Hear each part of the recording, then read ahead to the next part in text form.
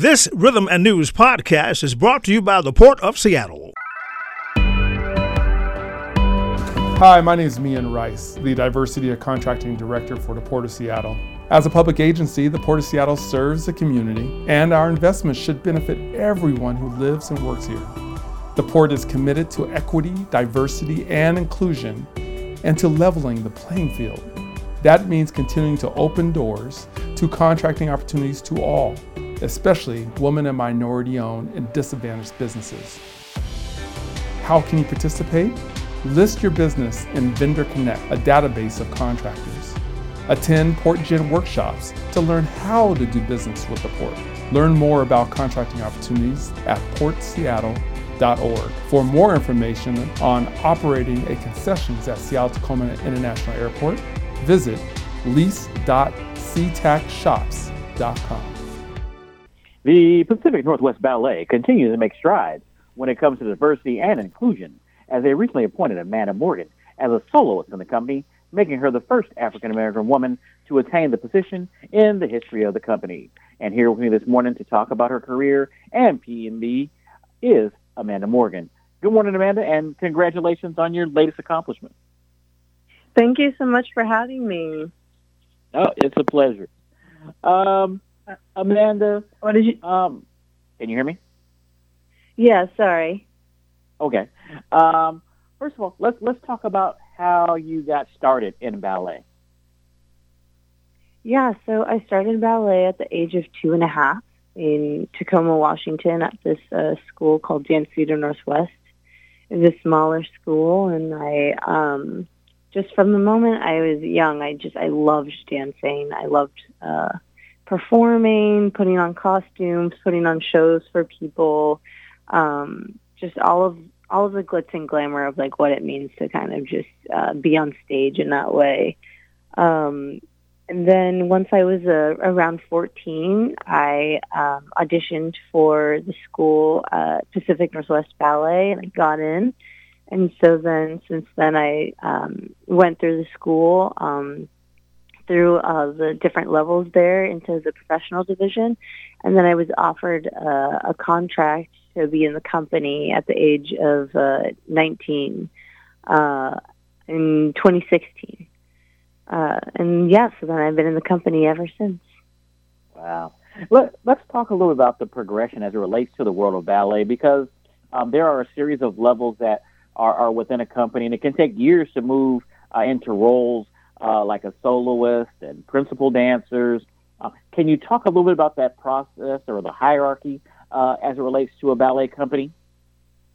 Yeah, so ballets naturally has this hierarchy depending on the company, but at least in Pacific Northwest Ballet, we have apprentice, which is kind of like an entering level into the company. And then after that is the corps de ballet, which is usually the huge group of dancers that you usually see dancing together. They're not always featured, but they're just as important. They really are the ones that like help the show happen. And then after that, there's a soloist, so that's usually people that are featured, so usually alone. And sometimes they do principal roles as well. And then there's principal, which is the very top tier.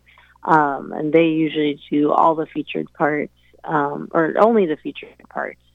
And they kind of are the ones that have to really be on their A game all the time. So that's kind of a little bit about the progression of that. And so recently I was promoted to soloist, and so I'm kind of getting into that stage where I'm only doing the featured stuff and got to be on my A game a little bit more.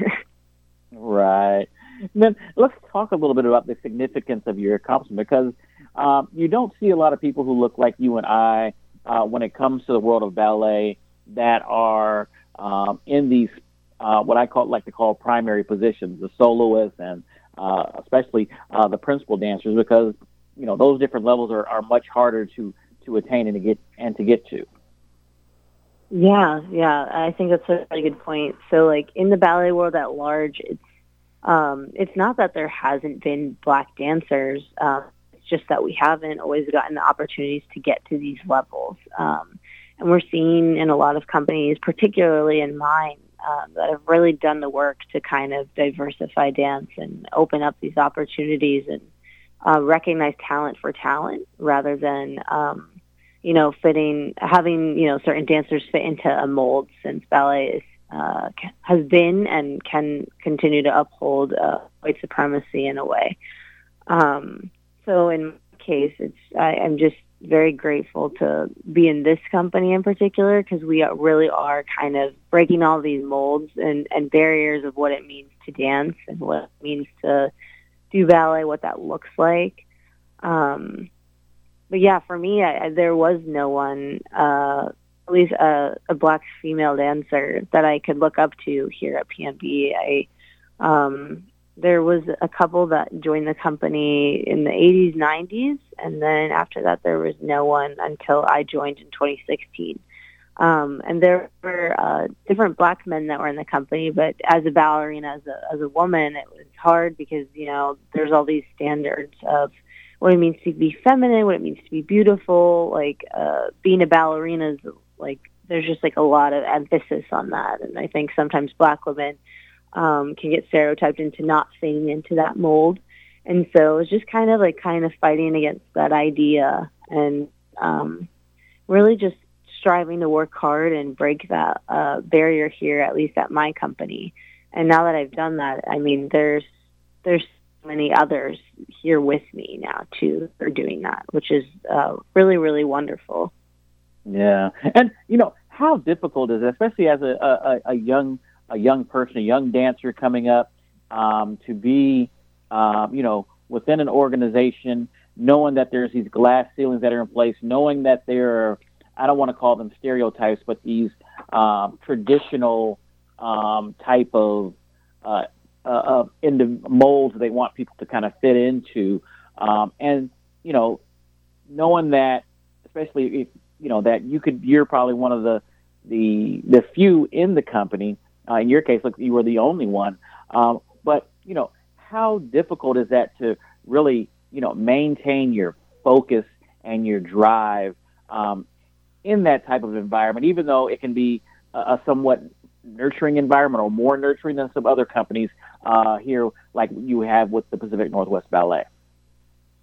Yeah, that's a great question. I think for me, it was hard to be so young coming into a company, and the first, usually what a lot of people worry about is, just already like, how am I going to, fit in this company? How am I going to find my way and just kind of grow as a dancer, right? So I had that whole thing, just like everyone else. But I was also, doing this where I knew I was the first Black woman in this company in a while, and I was alone in that because there was no one else around me that looked like me.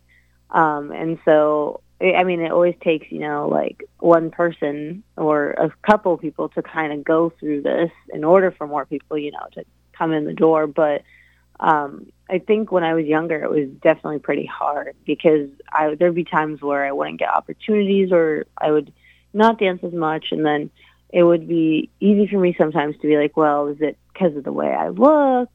And I don't think that it was always because of the way I looked, but it was, it's hard because there's no one else to compare myself to. And if I'm constantly getting singled out, then it seems a little bit like, suspicious. But yeah, I think like, even though I went through all of those hard moments, and even still to this day, there are times that like, I even doubt myself because of those hard moments I went through, years ago. Like it's a mental thing of like, once you're told and people have all these ideas of you, sometimes you start to believe them. And so I'm trying to I've been able to get to this point where I'm like separating myself from all these things that I was told when I was younger or when I was at other schools in different countries, or in things like that. So yeah. Now, PNB has made some strides in this area, and I believe you've had some involvement with helping bring about some diversity initiatives within the company. But they now have an African-American male as a principal dancer. Last year, they had 2 African-American girls play the lead role in the Nutcracker, and now you've got your appointment. How exciting or satisfying is it for you to be involved in this process, but also be involved with this company that is, basically started moving the needle as it relates to diversity within their company? Yeah, I mean, it's really, really, really, I feel really grateful to be in this company when this is happening and to have been involved in some capacity, in this way. I think before the pandemic, they were starting to make initiatives and talk about diversity and all of these things. But once 2020 happened, we all really had more time to sit and look at everything. And I mean, the George Floyd protests were huge. It was a huge cultural shift for everyone, in this country, in America. They really were able to get more action in bringing more diversity, not just with dancing, with the dancers, but the choreographers, with how we're relating to our community in Seattle. All of that stuff was really able to happen, not just because of me, but because there are a lot of people in our organization that have been doing this work, or even people like Keon Gaines Ross, who was a Black dancer. He was a soloist, only a little bit before I joined the company. People like Carl Cruz, who was a principal, who was Afro-Cuban. There are people, that were kind of breaking these glass ceilings slowly. And so I think 2020 really just opened up this opportunity to kind of just allow that all to happen. And so now I'm here, and we've come back, from a pandemic, from very tumultuous time in a way. And so to see, so many opportunities being presented for dancers of color in our company, it's made me, incredibly happy. I don't feel so alone. There's Jonathan Batista company, who's a principal. There's Destiny Wimpier. There is Audrey Malik, Gina Bell Peterson, Silas Hughes, Ashton Edwards, Rosalind Hutzel. And Larry Lancaster, that are all Black dancers, and Damiel Cruz, who are all Black dancers in the company now. So it's to go from just myself and Damiel Cruz to now all of these people. It's been, really, really incredible to see. Wow. Amanda, I'd be remiss if we didn't take a little bit of time this morning to talk about PNB's current engagement of the Nutcracker, which is running now until December 27th. And I believe you are alternating between 2 or 3 different roles in this year's version. Yeah, I actually, I think I have 5 roles. I used to have more when I was in the Corps. And as you progress in a company, usually you lose the amount of roles you do, which is kind of ironic.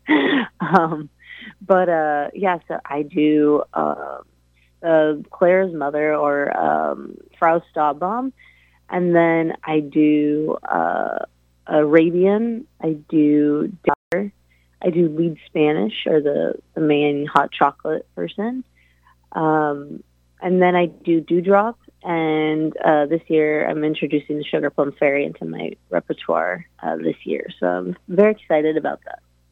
Wow, that's great. And Amanda, what we say to people in our listening audience who have never seen the Nutcracker, haven't seen it in quite some time, especially performed by the Pacific Northwest Ballet, maybe even dating back to when they were, a kid, when they went on a field trip in school, of that nature. What would you say to them to encourage them to really think about Nutcracker this holiday season? I think even though it's an old story, we can all find some magic in it. And even if we don't celebrate Christmas, I think there is something so universal about it, in this way of just kind of telling a really great story. And there's a lot of fun costumes. And I also just think it's a good introduction to kind of ballet, because ballet isn't all like the Nutcracker. It can go every way. So, I would say just please, just to come and check it out. All right. And Amanda, last question for you. We often talk about the first when it comes to our community and how hard they had to work and fight and master their craft to get there. But we never really talk about their legacy beyond that. When you decide to hang up your ballet shoes, what do you want your legacy to be? That's a good question. I think I've only been in PNB now. This is about to be I'm in my 7th year at the company, and I've already done a lot in my short time here, which isn't very common for a dancer. I've created a whole mentorship program for their school. I've choreographed and kind of made things either on the company or students there.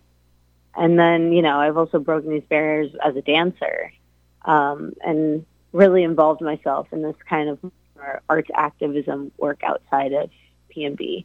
And so I think all of that is really my legacy. It's just like trying to make the organization better and hopefully doing so in a way that I influenced, people to continue to do that in this company. And I think in general, like in Seattle, right now I have I've created this, what's about to be slowly become a nonprofit called the Seattle Project, where I make my own work and I work with different artists, outside of PNB that are local, that aren't always, highlighted. So I think that's also something that I will probably do once I don't dance. I want to do some type of leadership. I want to have some type of leadership role in a capacity, either in a nonprofit or an arts organization, just because that work means a lot to me. And I just think the arts are incredibly important. And yeah, it fulfills me. So. All right. Well, Amanda, thank you for joining us on today's show. Congratulations on your recent appointment as a soloist with the Pacific Northwest Ballet, and much continued success to you throughout your career. But more importantly, as you continue to work to increase efforts of diversity and inclusion within the ballet industry. Oh, thank you so much for having me.